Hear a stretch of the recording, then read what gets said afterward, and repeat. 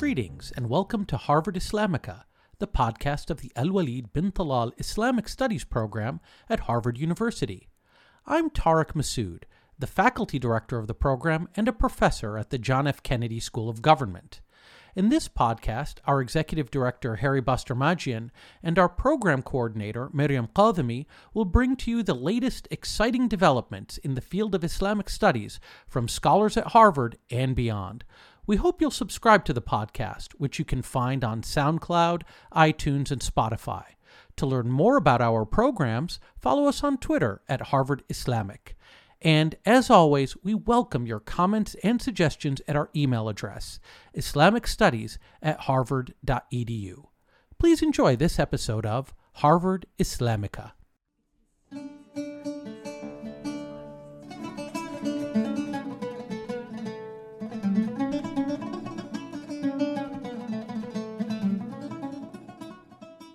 Welcome to Harvard Islamica. I'm Mariam Kazmi.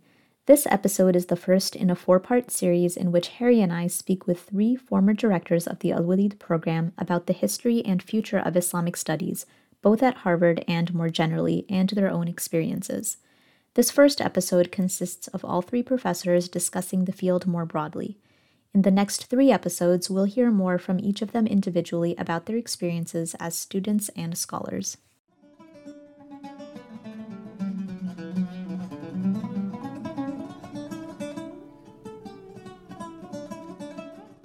I'm Harry Bastarmajian.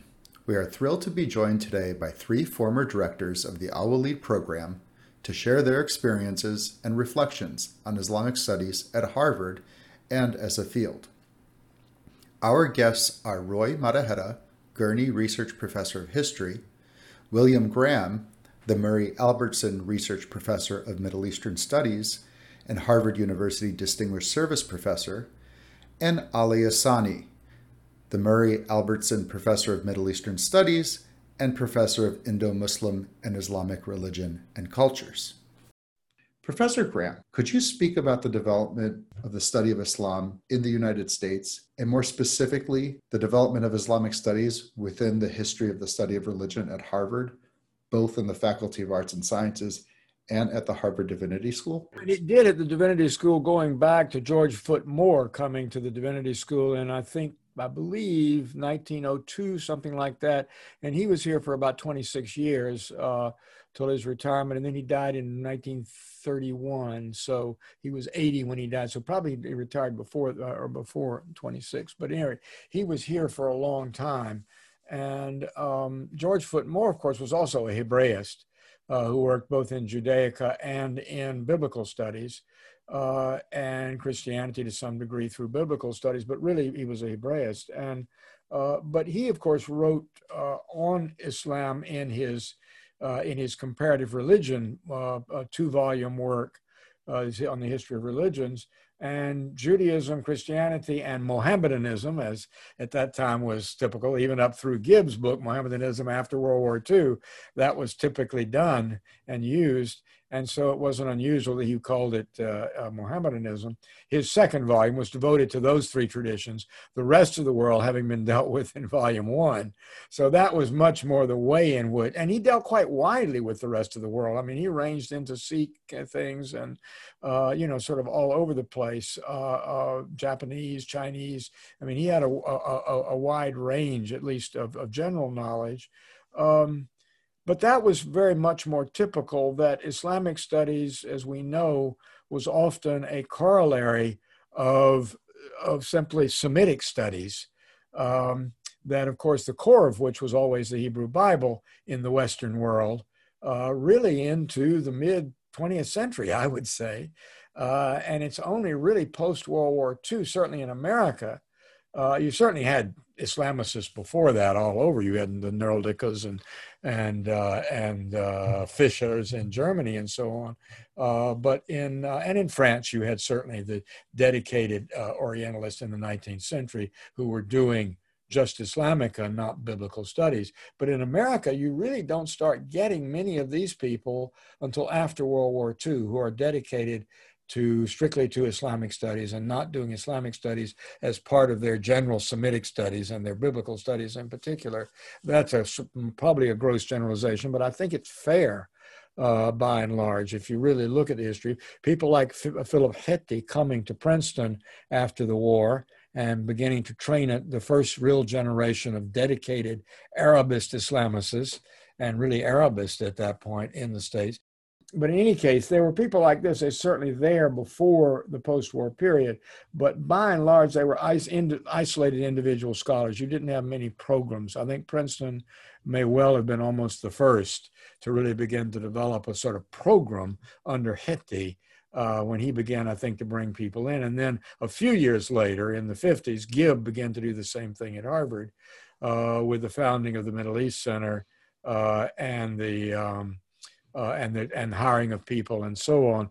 Gibb did not leave behind a large coterie of people. He may have brought Makdisi here, which would certainly have been a good thing. But at any rate, if you look at the Islamicists post World War II, that's when we really began to develop Islamic studies. And even then, it's really most closely tied to Arabic and to a lesser degree Persian studies. It still is not the kind of studies that Smith wanted to do, and went to McGill in 51 or 52 to McGill to found the Institute for Islamic Studies at McGill on the basis of a global concept of Islamic studies, which Smith himself had become dedicated to after 5 years in India during the war in Lahore. And that was India, of course, at that time. And Smith had done his early scholarship there, knew Persian and Urdu well, and really believed that Islamic studies should be global. So people like Smith and Hodgson were the exception rather than the rule. You mostly had Arabist or Iranist or Persianist or maybe Turkologists who did those things, but Islamic studies was necessary often as a part of that and might even be a focus of them, but it wasn't a global phenomenon that they were interested in. They were interested in Turkish Islam or Arab Islam or Persian Islam, or maybe two of those three. Germany had a longer tradition of people more widely interested in Islamic studies. But even there, if you look at the great Islamicists, Goldzirs and Nöldekes and so on, they were fundamentally Arabist, even though they knew Persian and knew Turkish and so on.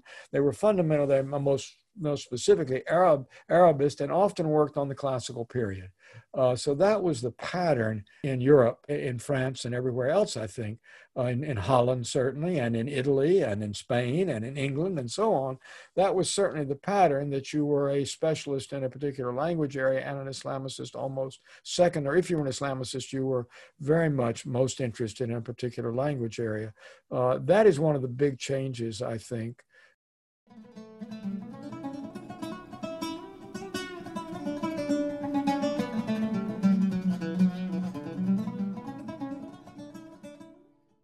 How did developments in area studies and philanthropy affect the study of Islam at Harvard?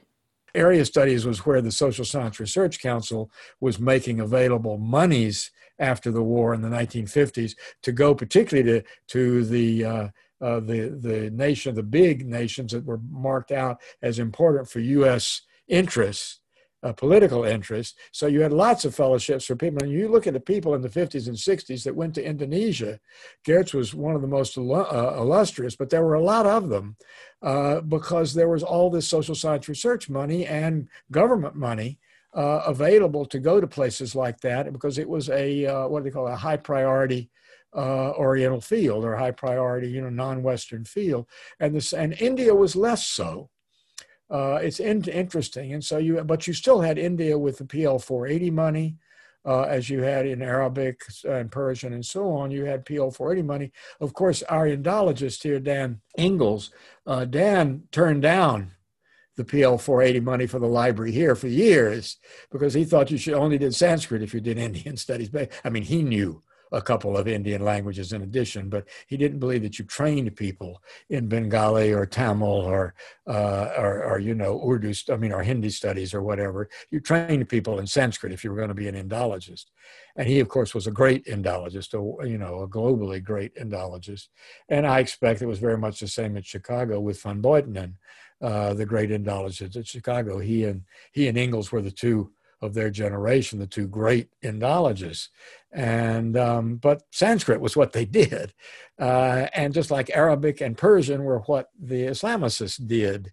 But that is what I see as having changed since the war. That's a pretty amorphous set of ways of discussing it, but I just threw all that in to try to give some idea of how I see one of the big impetuses for the development of Islamic studies has, of course, been that globalizing of the American view and even the European view to some degree, although it was always much more global than ours after the war, when all of the European and American world had to be much more engaged with the non-Western world in the age of the end of colonialism and the development of new principalities and new, monarchies and democracies, et cetera, all over the world that had to be dealt with. I mean, the United Nations was emblematic of this, obviously, after the war.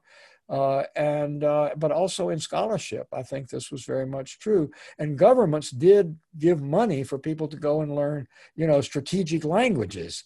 And that, frankly, in the end, had a big effect on fields that had nothing to do with strategic studies. And so, I even had an NDFL scholarship that I didn't even apply for my last year when I came back from the year in England and Germany to write up my thesis. I just got a letter in the mail saying, "Oh, you've been given an NDFL a fellowship for your last year," which the Danforth scholarship I was on would have paid for. But if you got anything otherwise, because they paid for your whole graduate education, they ask you to take anything else you got. So I actually I did my write-up of my religion thesis on a national defense foreign language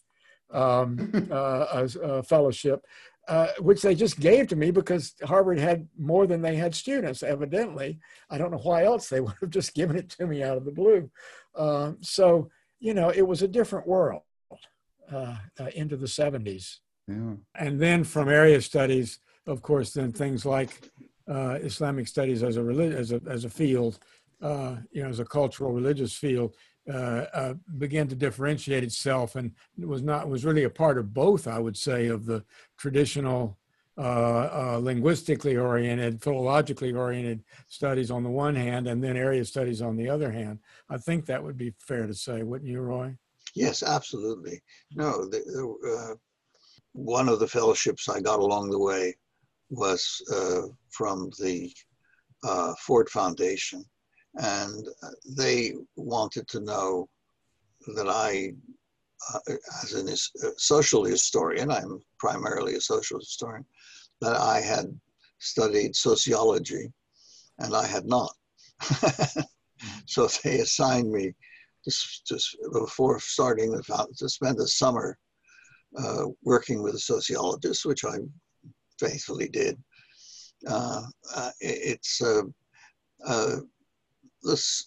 There was a sort of social science. There was the introduction of social science. Professor Gibb used to say, "I am an Orientalist," but he always used to be very polite to Bernard Lewis and said, "Bernard is a real historian."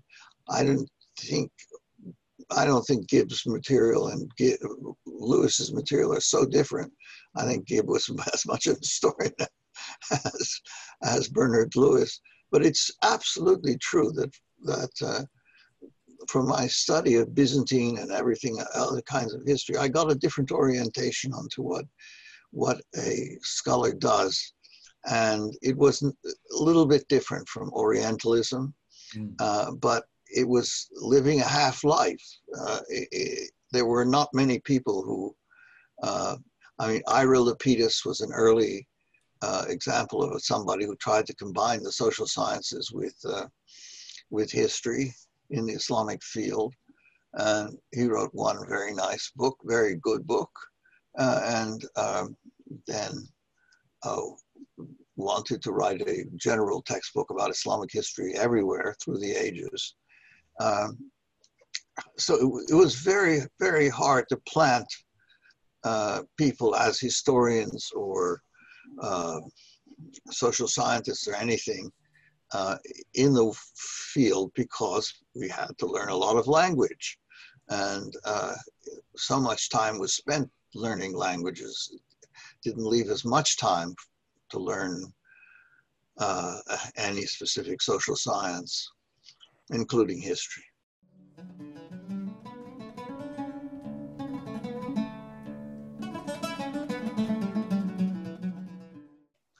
The first director of the center was the first director was William Langer, and whose course I audited, by the way. Brilliant historian of international affairs.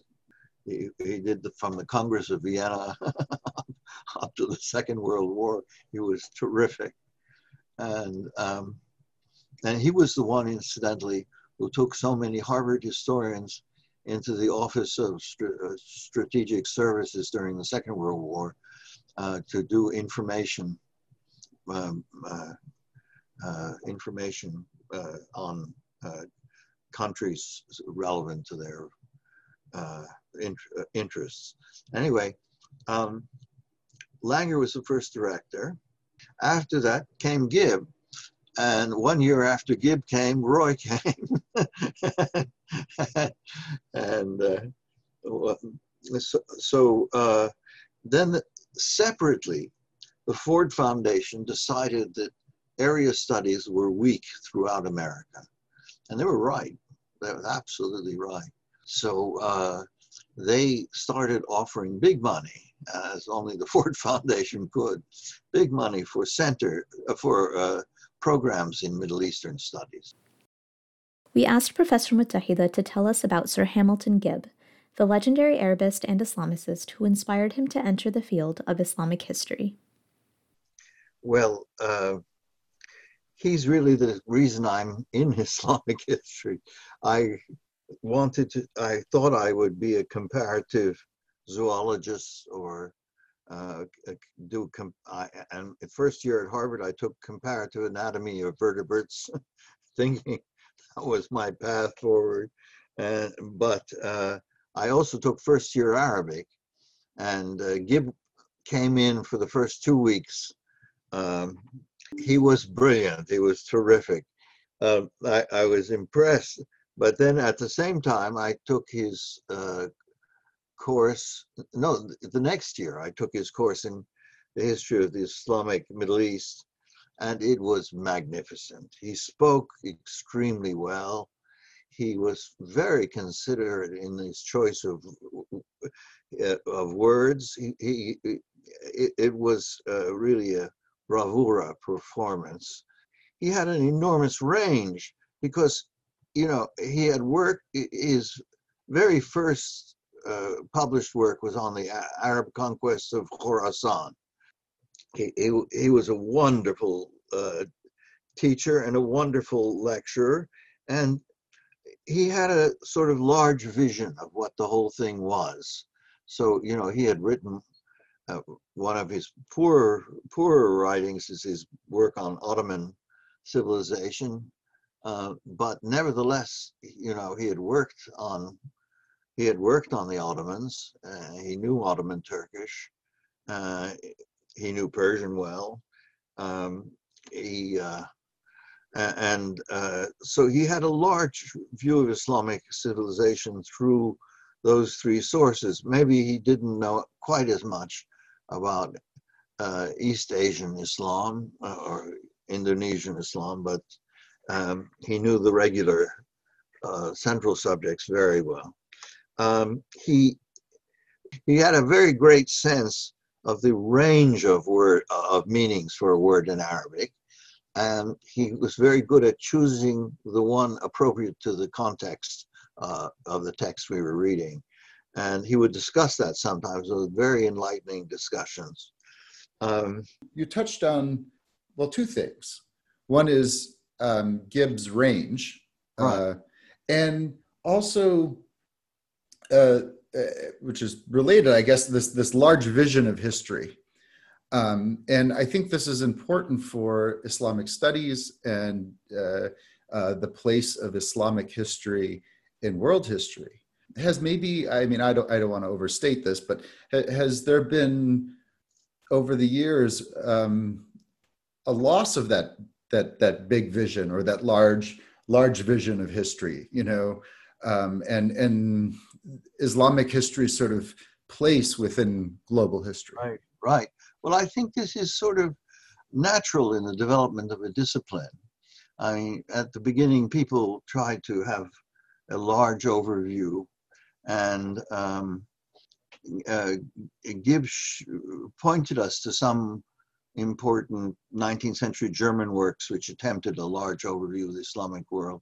But at the same time, I think there's a stage when people, want to fully trace in the details. And so obviously Gibbs was strongest in those areas where he had worked.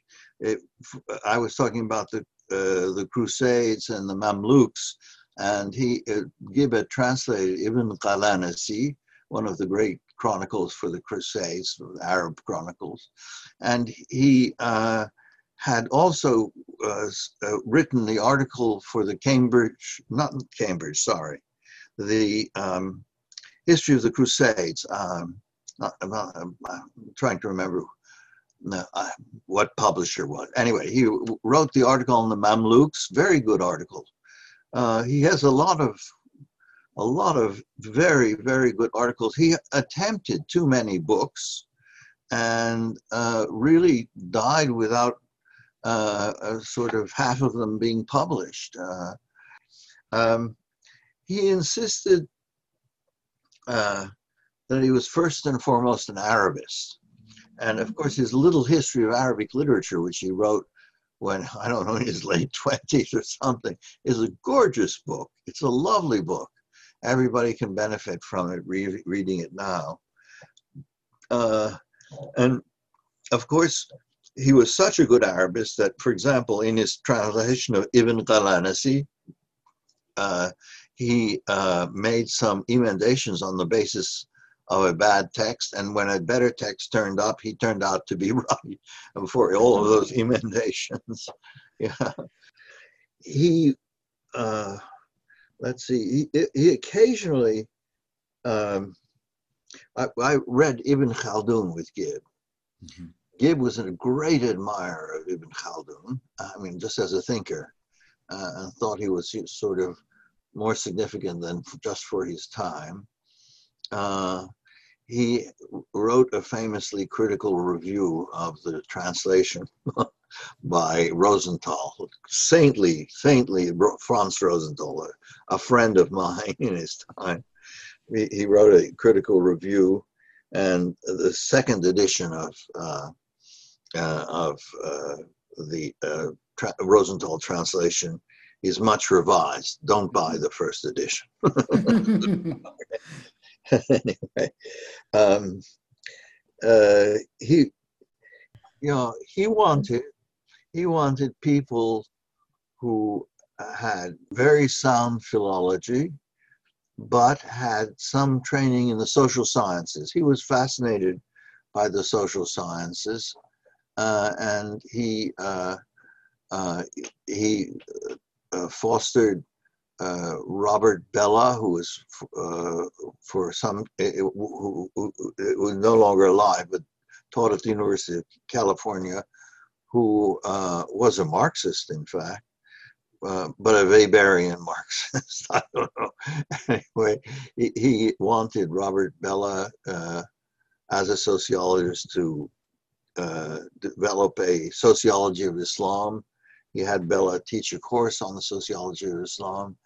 I found it a little bit mixed up, but anyway, Gibbs' desire was to have people who have some strong idea about social bonds and the composition of society.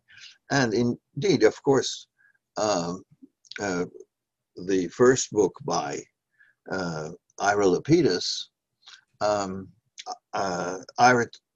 didn't want to go on as an Arabist, but his first book, for which he used Arabic a lot,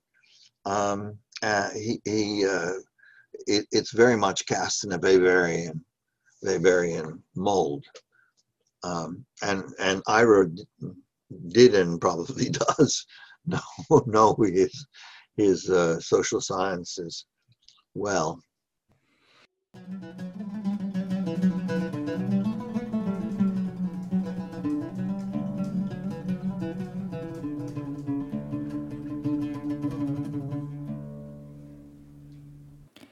Anna Marie Schimmel, professor of Indo-Muslim culture, was the first scholar of Islam in South Asia at Harvard.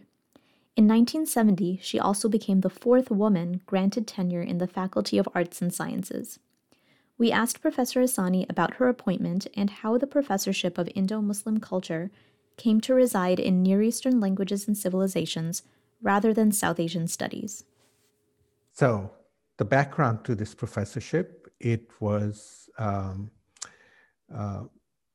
really the bequest of an Afghan entrepreneur. His name is Ozai Durrani, who, of course, came from Afghanistan, but then had studied in India, Aligarh Muslim University, in the early decades of the 20th century, where he studied Urdu language and literature and so on.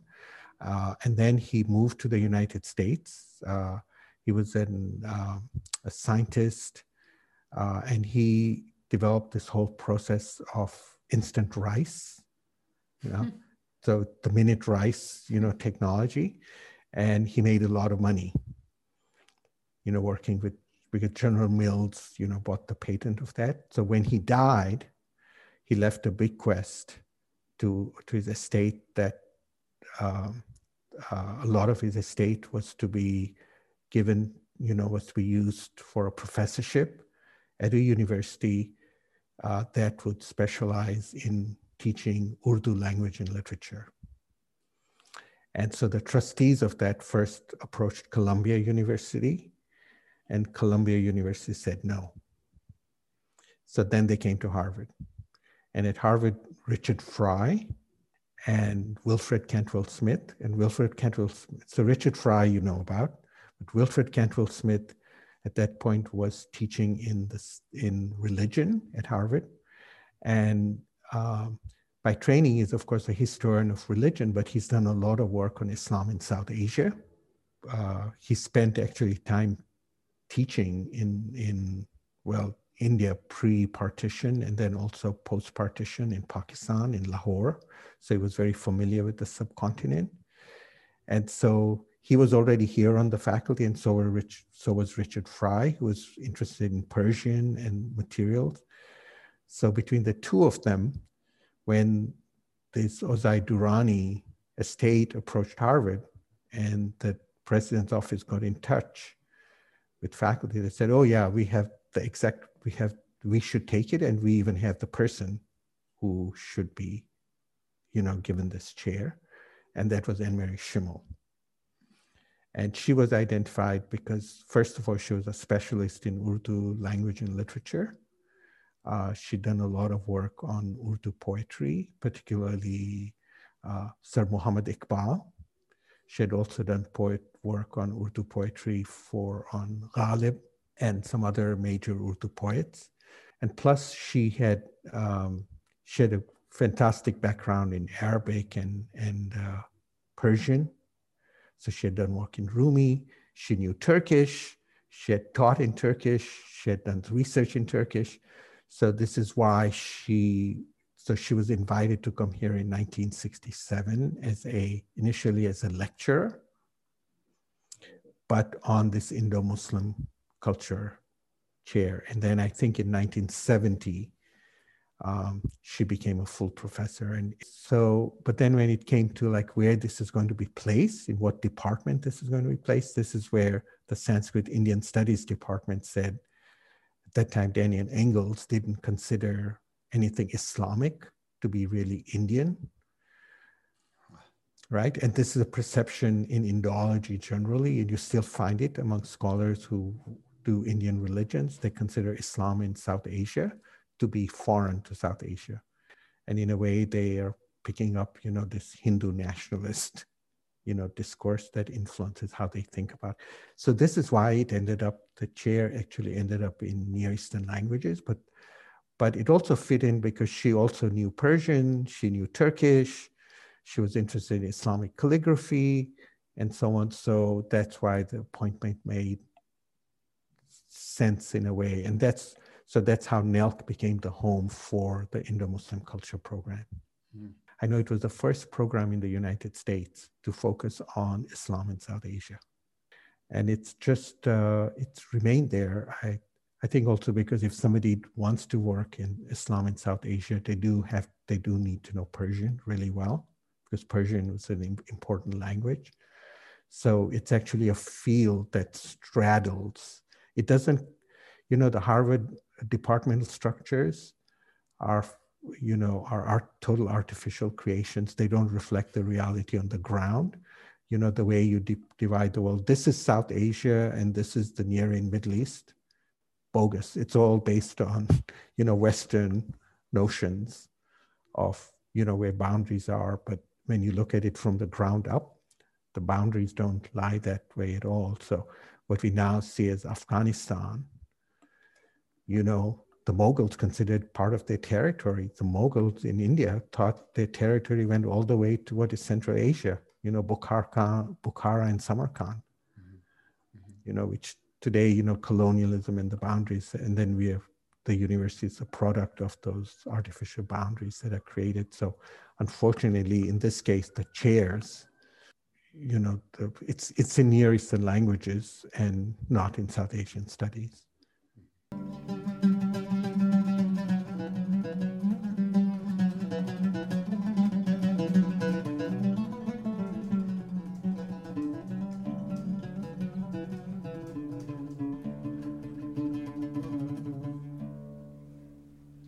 Why is the global study of Islam that is comparative and interdisciplinary important for the development of Islamic studies? Well, obviously there are a number of answers to that. Because I think there are lots of reasons that it's important.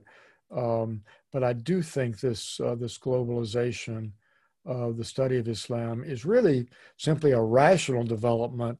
If you're going to study that tradition, the Islamic tradition, you can't do it any way except globally, or it simply is just simply a very partial kind of study. Now, nobody's going to know all the languages you need to do it globally, but as a collectivity, we can do that. And I think even people with a specialization in one end of the Islamic world today have a need, frankly, to be very much aware of the scholarship going on in other ends of the world, even if they don't manage the languages. I read a fair amount of stuff about Southeast Asian and South Asian and even Chinese Islam over the years. I've read quite a bit and African Islam, because I feel like I can't be an educated Islamist, even if my language abilities don't extend into those areas. I need to be reading the people who do have those abilities and who are writing the good books and the good articles on Islam in these areas, because it always opens up, I think, new questions in your own special corner of Islamic studies, if you know something about what's going on in Islamic studies in other areas. I feel like that about comparative study of religion, comparative history of religion.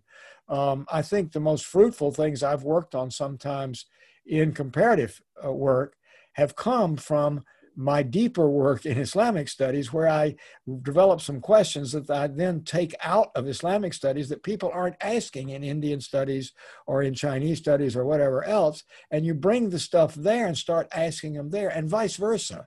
My reading more broadly outside of Islamic studies has often suggested to me questions that Islamicists really aren't asking in the same way that a sinologist or, a Japan specialist or an Africanist would be asking. So I think that in general, comparative studies is now simply a desideratum across the scholarly world, not because you just want to do comparative studies, but because all studies should be comparative. Ideally, that's the way it should be. Again, I'll quote Wilfred Smith on this. He said, comparative studies is a ladder to get out of a hole into which the true scholar never falls. So that was his word on comparative religion, in a sense, but on comparative studies, in that if you're going to be, a really first-rate, I think, humanist or social scientific scholar, you need to have a comparative vision and viewpoint, even if you don't have all the expertise to do the primary work cross borders. You need to be aware of what the people who do are doing. So that, to my mind, is why it's so important for Islamic studies and any Islamic studies center to have people doing work in these different areas, because it's fructifying for each other to have this, among a group of scholars, to have people working in different things and listening to each other and seeing what so-and-so is working on in South African Islam is going to be an interesting question for what's happening in American Islam or in Chinese Islam, or at least it may enable you to ask questions about your own field that you hadn't thought of before, because we do tend to follow in the footsteps laid out before us. And we often tend to, we get trained in a certain way and you ask certain kinds of questions and you forget that there are lots of other traditions of scholarly questioning. So that's at core, that for me is the best rationale for either for comparative studies beyond Islam or for comparative studies in the Islamic world, broadly speaking, rather than just in one corner. Oh, the only thing I think you mentioned before that, Miriam, you mentioned, Miriam, was, of course, the business of comparative religion and so on in the place of Islamic studies. It certainly is true that for various reasons, I think because sometimes scholars steeped first in Western, well, not just in Western studies, but let's say in Judaic and Christian studies, they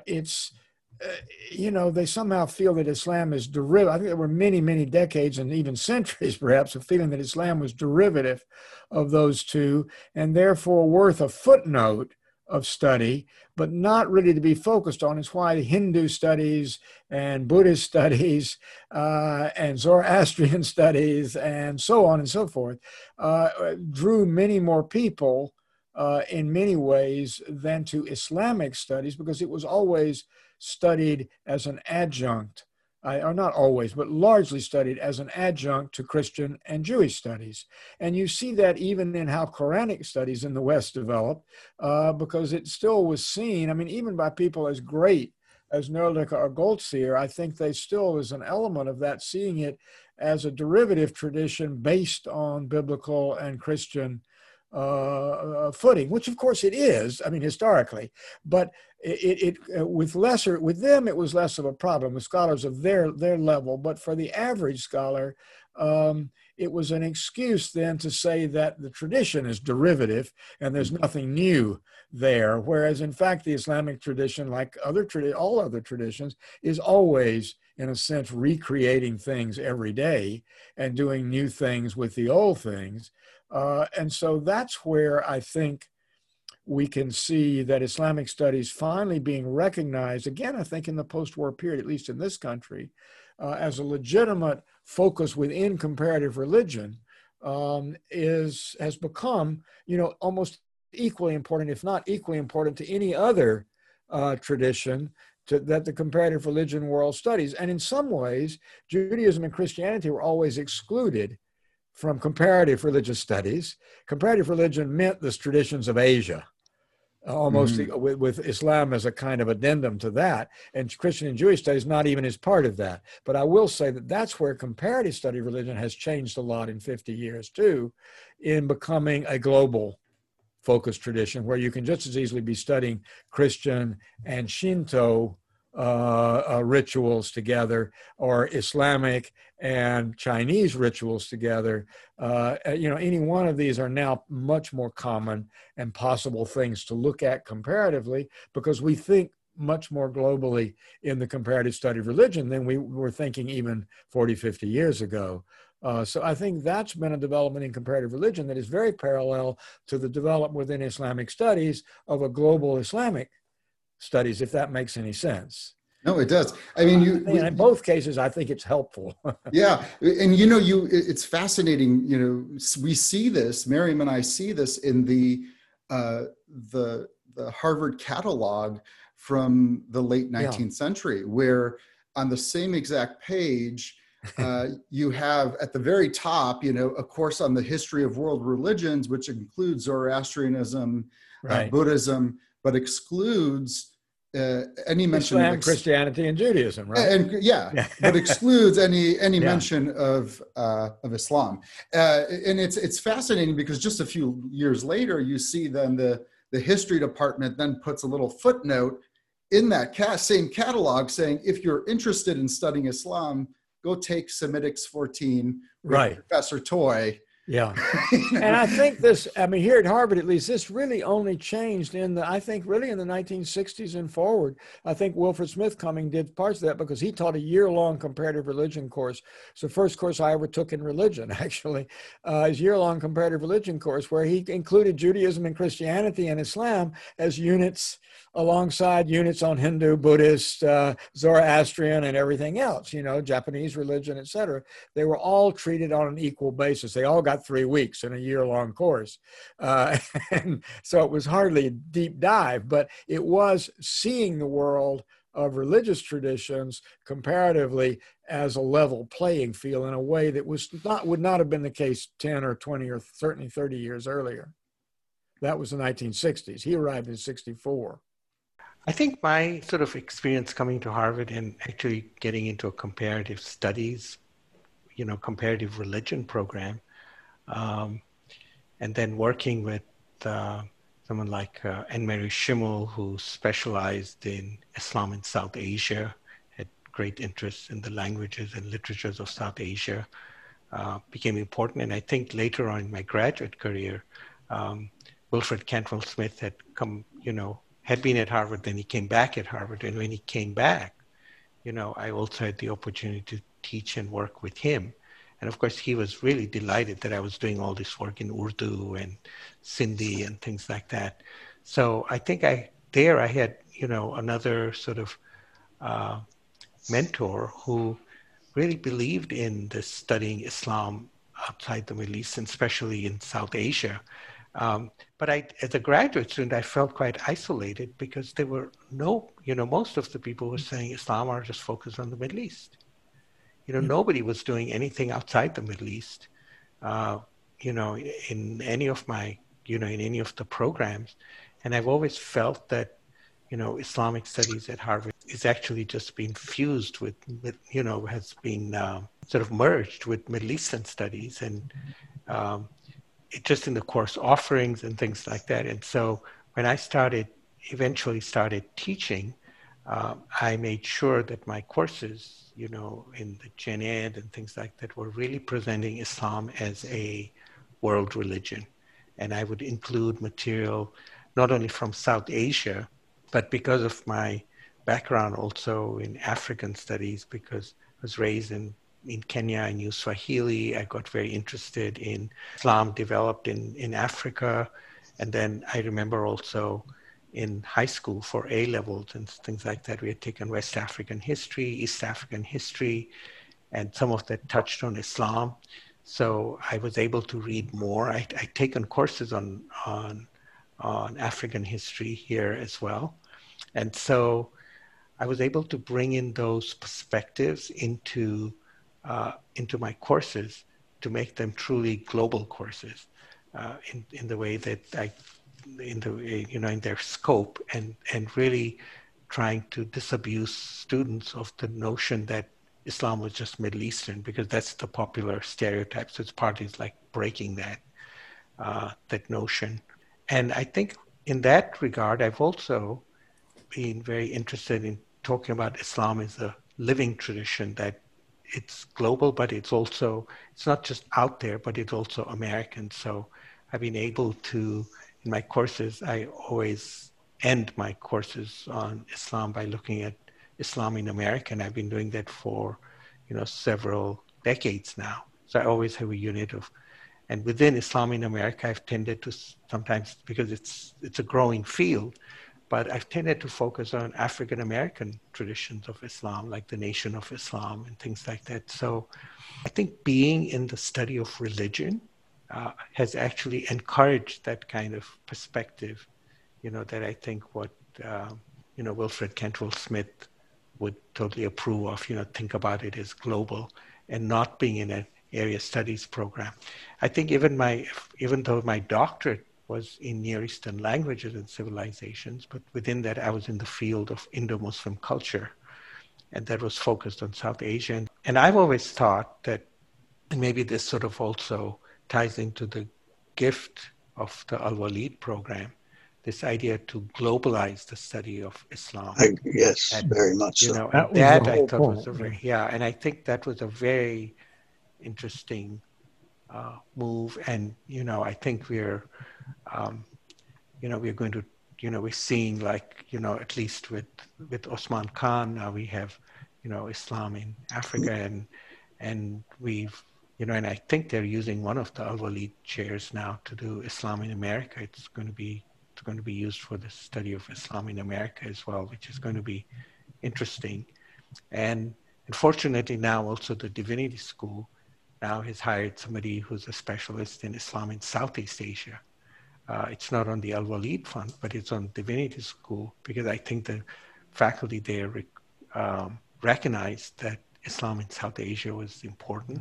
And so I think for the first time, Harvard is sort of poised to offer an Islamic studies program that is truly global and having faculty in all these, different areas. I think the one area that, we are missing is, Central Asia, because we don't have any, but that's another whole story. But I think this idea of trying to globalize Islamic studies has now become, I think, very much part of the Harvard, picture, the worldview at Harvard. But, what I do find is that, at least it's just my experience, that even though we have these courses now, I find that most of the students are still very much, maybe it's the factor of advising or maybe the factor of how they perceive the field, they're still very Middle Eastern focused. Mm-hmm. So I'll have graduate students, who come and teach my, courses on Islam, and they don't know nothing about Islam in South Asia or Islam in Africa.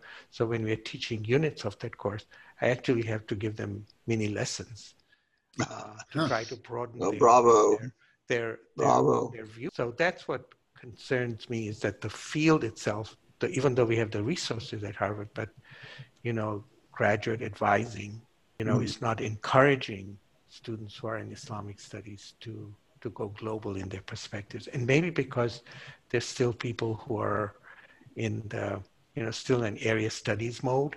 I think people who are in religion tend to think about it more globally. Yeah. So I'm more likely to get students in religion, Islam globally, and will take courses in South Asia and Southeast Asia and so on, but not so much in the area studies, like NELC or Middle Eastern studies. So, yeah, there's this, thank you, Professor Ahsani. I mean, there's this interesting push and pull between area studies, Middle East studies, and the direction, the increased internationalization of Islamic studies. I mean, I remember one of the most influential is a good word, books reading as a graduate student was Richard Bullitt's Islam: A View from the Edge. I mean, it really, I entered the field as well, thinking about Islam and Islamic studies and Islamic history from the Middle East perspective. And Hodgson forced us to think more broadly and to look beyond just the central lands, as the Cambridge History of Islam refers to it as, right? And focus on the flourishing that occurs in the sort of the outer lands of Islamdom.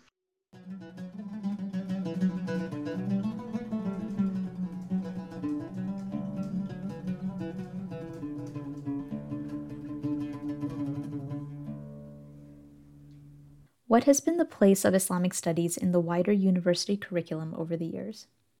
I'll never forget looking at a state university's catalog back in the 70s when I was writing an article on, I was doing an article for a conference on humanistic studies and the modern university, American University, and really interested in the issue of non-Western studies in the curriculum over against the core, the old core of Western studies, which I'd been trained in, of course. Classics, German, French were the things and European history. Those were my fields before I came to start graduate study.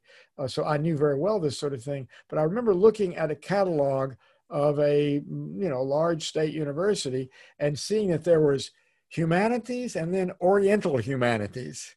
So the humanities were divided into these two different, and humanities meant, of course, classics and European language studies and history. And Oriental studies was everything. Oriental humanities was everything else. And that to me was simply a signal of the sort of Western and American specifically myopia to a certain degree, or at least the historical burden we bore from previous scholarship at the time. This was in the mid-70s. But it was still a vestige of a time when you really looked at, well, there's humanistic studies of the West, and then there's everything else. And you were making a big step in progress if you spoke about Oriental humanities, because otherwise the Oriental studies was always just, odd religious ideas out there. And to speak about Oriental humanities was an oddity that I'm sure was a big progressive step when this university did this. Today it would seem odd, I think. I don't know that they're still doing it. I've never gone back to look. But in any case, I think this issue of the Western, of our undergraduate curriculum in particular, has, of course, become much more diverse and so on. And I'm still a believer that it's nice to have the classical Western fields there at the core of things. But I do think the integration of studies of Islam and of the Hindu or Buddhist world in particular, those three that have been so immensely influential, and the Chinese as well. I would say those four that had this wide influence and still today have in major portions of the globe and major portions of the world population, that to be integrating these into any core curriculum program, any general education program, should be a sine qua non of having such a program today. That was not true in the past. And it's only gradually become to be true in fairly recent decades or even recent years. So I think that's something that we also need to think about, is integrating Islam as an important part of American undergraduate studies in some fashion. It may only be in one course or even in one part of one course, but it should be part of that core knowledge of the world that you'd like to think a liberally educated American undergraduate would have when they get an AB or a BS degree. I just, really feel that very, very strongly. So that's all that I really have to say about that, is that I do think if we want to remember that we're not doing Islamic studies just for the specialist on the non-Western world or even on the global Islamic world, West and East, but we're doing it really to try to see Islam as part of the human story, rather than just part of a Middle Eastern or even an Oriental world. And that I think is very important. And I think Islamicists should keep trying to push for that kind of ideal within their own universities and their own undergraduate curricula all the time.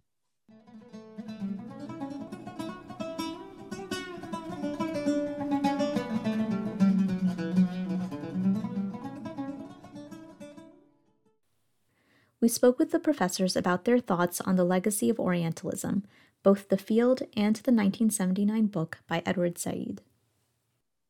Orientalism constructed Islam in one way, and it was very often through a Sunni discourse, and that was seen, and Shiism was a heresy. So that's part of the Orientalist legacy. But it's also been, let's say, intensified by, Sunni theological perspectives about, that are very often based on discourses of power, the theology of power, of triumphalism. And so some of the Sunni polemics among students has also sort of fueled this. kind of thing. So I think that's one point. And I think the other part of the Orientalist legacy is, of course, thinking about Islam as a religion of empire. And so why is the story of Islam told in a certain way? And that, again, as we've talked about before, is that the academy was complicit with the state, whether it's the colonial state or the post-colonial state, in determining discourses of Islam. And so obviously on both counts, some of my work is trying to undermine those discourses or highlighting where those discourses are coming from and why we need to challenge them. I think another thing about the studies of most of us that have been colleagues here at Harvard has been, and not all inspired by Wilfred Smith, certainly. I think I probably have been, certainly, or by, for that matter, Marshall Hodgson, who was also a great inspiration to me early in my teaching career in reading. Of course, he had died by that time, but died tragically very young. But using his 3 volumes and so forth, particularly his first volume, but also his second and third volumes, certainly I felt long before we had Orientalism by Said that we had in those two people, because Smith already, in fact, I did an article about 15 years ago. I think it was only published maybe 6 or 8 years ago, but I did an article for a conference on Smith, just looking at him over against Said and all the things that in the 50s and 60s Smith had written against Orientalism. Not using that terminology that Said used, but using very much the same sets of arguments. And I, in that little article, parsed sort of 4 different things in which Smith really, I think, in his way, had already made the points that Said makes in Orientalism. And then Marshall Hodgson, whom I also mentioned in that article, because I think Hodgson was the other person, the other Islamicist in this country, who long before Hodgson was already making the kind of critique of Orientalist ways of thinking, to use Orientalism in a negative sense. And so there, I think we already had that. And it's very interesting that Said knew nothing, so far as I was able to ascertain from reading his book and other things he's written, knew nothing of either of those 2 scholars. So that's a case where, you know, 2, I think, rather visionary in their own oddly different ways, very visionary Islamicists in America had already set some Islamic studies, a lot of Islamic studies, if you look at the influence of Chicago and Harvard, respectively, on the study on Islamic studies. I think you could say 2 very influential people. And Roy could say more about maybe people at Princeton. I mean, I feel that some of the people at Princeton as well have certainly not been Orientalists in the way Said was talking about. So I thought that his book was in a lot of ways a little myopic, as brilliant as it was, and as much as it gave us a new kind of vocabulary that people have used, not just in Islamic studies, but in Indian studies and in East Asian studies even, but particularly in South Asian studies. Certainly Said did do that. It was an outsider could step in, an English professor could step in and see that very, very well. But it was also myopic because he didn't know the full parameters. He didn't even pick the worst examples of Orientalism out of the European world because he didn't say, I don't think he knew German, and I don't think he used any of the German scholars who were a lot more paradigmatically Orientalist in a few cases in terms of government links and in terms of their Orientalist attitudes than were the French or the English, or equally so at least. And the same thing with Dutch scholars. I mean, he could have done a lot much more, but naturally he wasn't an Orientalist himself. So one can forgive him that, certainly, and we're all grateful for the work. But I did feel like it was a myopic and one-sided work in a lot of ways. So I'll close with that. Thank you for that, because I think about Albert Hourani's wonderful review of Orientalism, The Road to Morocco. He was very kind. Yes, he was very kind. But he points this out, that, part of the shortcomings of Said's work was basically he looked over a lot of German scholarship. There really is.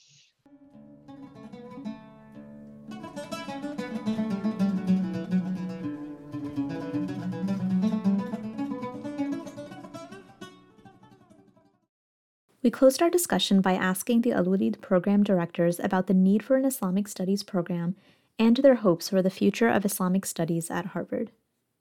The center was established, as you point out, 1952 or 54, sorry, but it was area studies, as you point out, and come 2005 with the gift from Prince Al-Walid for the Islamic Studies program. Why the need for a separate Islamic Studies program, which Islamic Studies had existed within the Center for Middle Eastern Studies for a while? A good point. I negotiated the whole thing with Prince Al-Walid, so I know quite a lot about it. Prince Al-Walid wanted to strengthen Islamic studies in American universities. He gave some money to Georgetown without any kind of, he more or less left them to shape it. But in our case, he wanted to say, we should teach the Islamic world as a whole, which has always been an ambition of mine. I mean, I'd love to have a colleague who did Indonesian Islamic studies. And so he said he would give 4 professorships and some money for library sources and so on and so forth. It was but the grant also established a program. And I was the first director of the program and kind of wrote up its mission statement and things like that. I'd like to hear a little bit about your hopes for Islamic studies. Where do you see the field going, or where would you like to see the field? So for me, of course, I think the globalization is important, but for my own work, I've been more conscious of the role that how people understand Islam is not all text-based, moving away from the written text and looking at the different ways in which people experience religion, experiential. So, the role that the sound arts and the visual arts and the literary arts play in the day-to-day experience of Islam. So, for instance, many people, experience the Quran as a recited text, work that Bill Graham has done, and the discourse within the tradition of how the aesthetic of the text, the beauty of the text, gets connected with the sacred, but then how people see that as a way in which you relate to the transcendent is through aesthetics and beauty is a sign of divine manifestation. And those kinds of notions, I think, are very important and very often underplayed. So if you look at like the stories of narratives of how Islam became spread as a religion, you can see the discourses within the tradition itself always talk about the aesthetics and beauty. Like, how could somebody resist not listening to engaging with the text?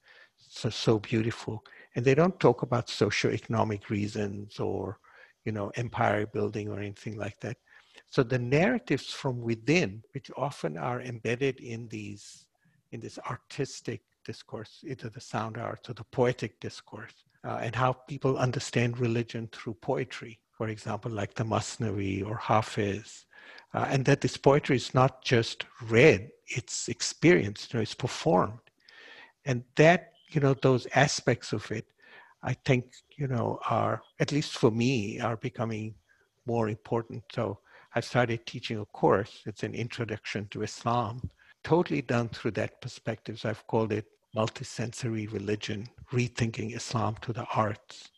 And it's really taking this notion of God is beautiful and loves beauty, and then see how this unfolds in different Muslim cultures around the world. So even that is global. So I look at how it appears in the Qawwali in South Asia, or some verses of West African genres of West African poetry, or in Indonesia. And I bring it up to the modern period because I do feel this is something that I picked up actually from some of the works of Muhammad Arkoun, where he talked about this notion of the silent Islam, the Islam of the believer, that often is, he called it silent because it's not represented in the academy, it's not represented in the social media or the political media, which focuses so much on what he has been called the loud Islam.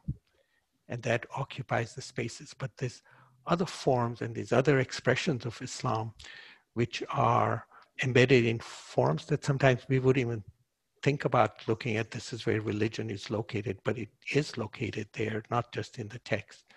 But trying to introduce students to that way of thinking about Islam, and then trying to get them to express their learning through engaging in art making on their own part. So, thinking about the arts as a form of knowledge, but also as arts as a form of learning. So compose a poem, design, come up with a calligraphy and explain what you've done. Things like that, for me, has become very important, at least in the way that I'm teaching. I think maybe the seeds that maybe Anne-Marie Schimmel sort of sowed in me about the importance of the arts and literature have actually started to really sort of, I don't know, I like to think maybe blossom now, because I'm just so fascinated with this stuff. And what is interesting is seeing the students getting so excited about this because they're able to connect with religion in a very different way. And I know Muslim students,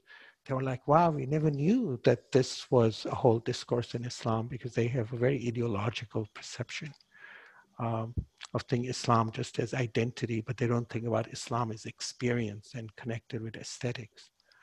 So that's what I would say for me, is that this is a interesting new trend in thinking about Islam. Professor Graham, would you like to pick it up from there? Well, I don't. There's probably just a couple of things. I mean, Roy and I, from the time Roy came back to Harvard from Princeton, I have been co-conspirators, or were co-conspirators, in trying to make Islamic studies really some kind of reality, some kind of institutional reality at Harvard, along with Middle Eastern studies. And that's, of course, how we came to have the Islamic Studies Committee within the Middle East Center, because first Roy and then I were directors in the late 80s, early 90s, and of the Middle East Center. And Roy, when I became director in 1990, Roy took over or really built an Islamic Studies Committee and program and so on that maybe he'll say something about. And I think for us, when we were asked, and it was, I think, probably just the two of us, basically, that did most of the consultation with the faculty group that came around for the Al-Walid program, looking to see what universities would get the Al-Walid funding. And I know that we prepared, I looked back on the computer not too long ago, I still have 4 or 5 drafts of things from the from 2001, 2, 3, or whatever in that period that Roy and I did on Islamic studies at Harvard. And I think the way we saw it even then was that there were all these strengths scattered across departments and scattered across fields at Harvard, but there was no sort of, the one thing an Islamic studies program might do would be to bring these together and also focus future appointments better in terms of filling gaps and making it really global. And our first, in the first descriptions, they've been altered a couple of times by, sometimes by provosts or assistant provosts and other people. But our first Al-Walid proposal certainly was approved of and done on the basis of our saying that we wanted to have fields like Islam in Africa, Islam in Southeast Asia, Islam in Central Asia, Islam in South Asia, and so on, Islam even in America or in Europe, that these were all fields that we aspired to having represented at some point.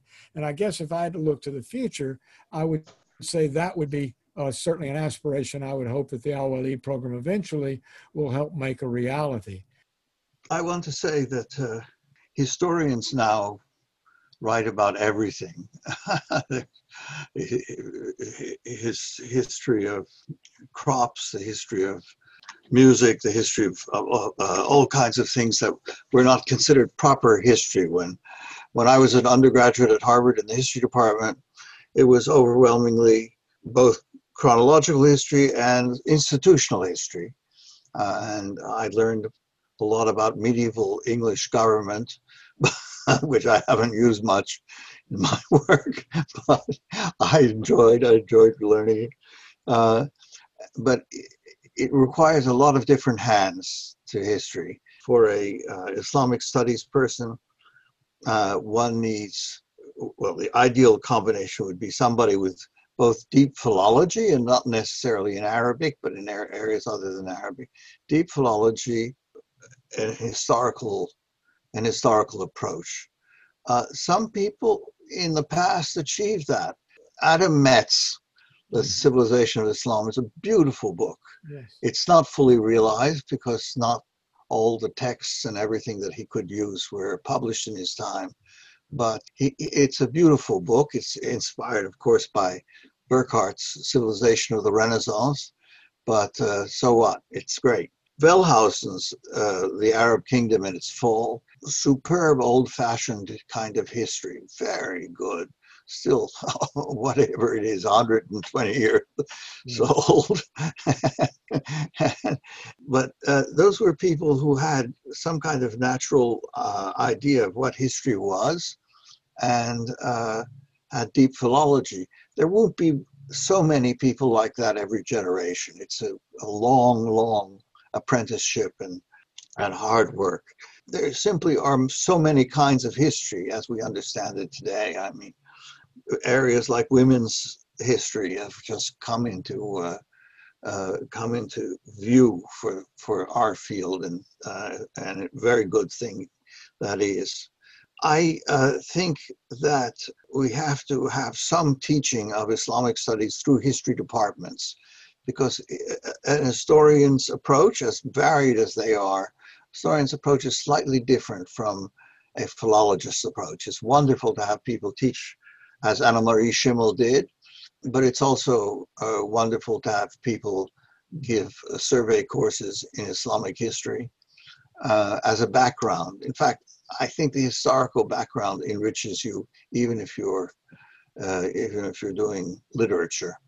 So, may 1,000 flowers bloom, may 1,000 flowers bloom, and we need all kinds of Islamic studies, and in my field, history, we need more than one kind of history. There really are many kinds of history.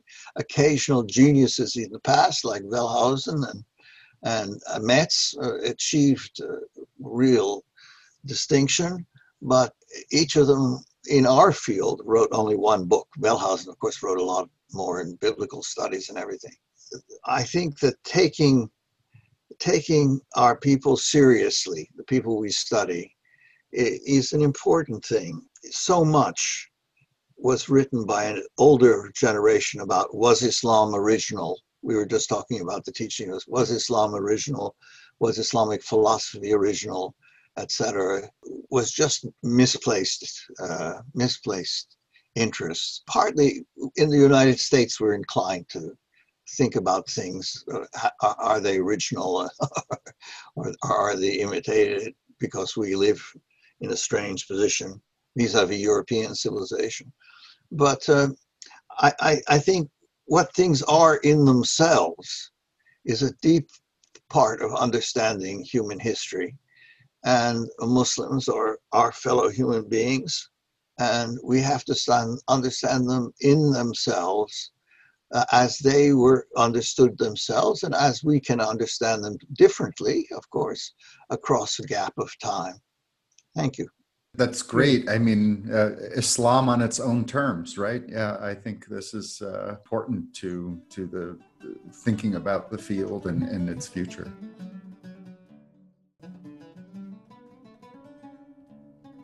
That was selections from our conversation with former Al-Walid program directors, Professors Roy Muttahida, William Graham, and Ali Hassani about the field of Islamic studies at Harvard and beyond. Please join us in hearing more about their individual experiences in upcoming episodes of Harvard Islamica. Thanks for listening.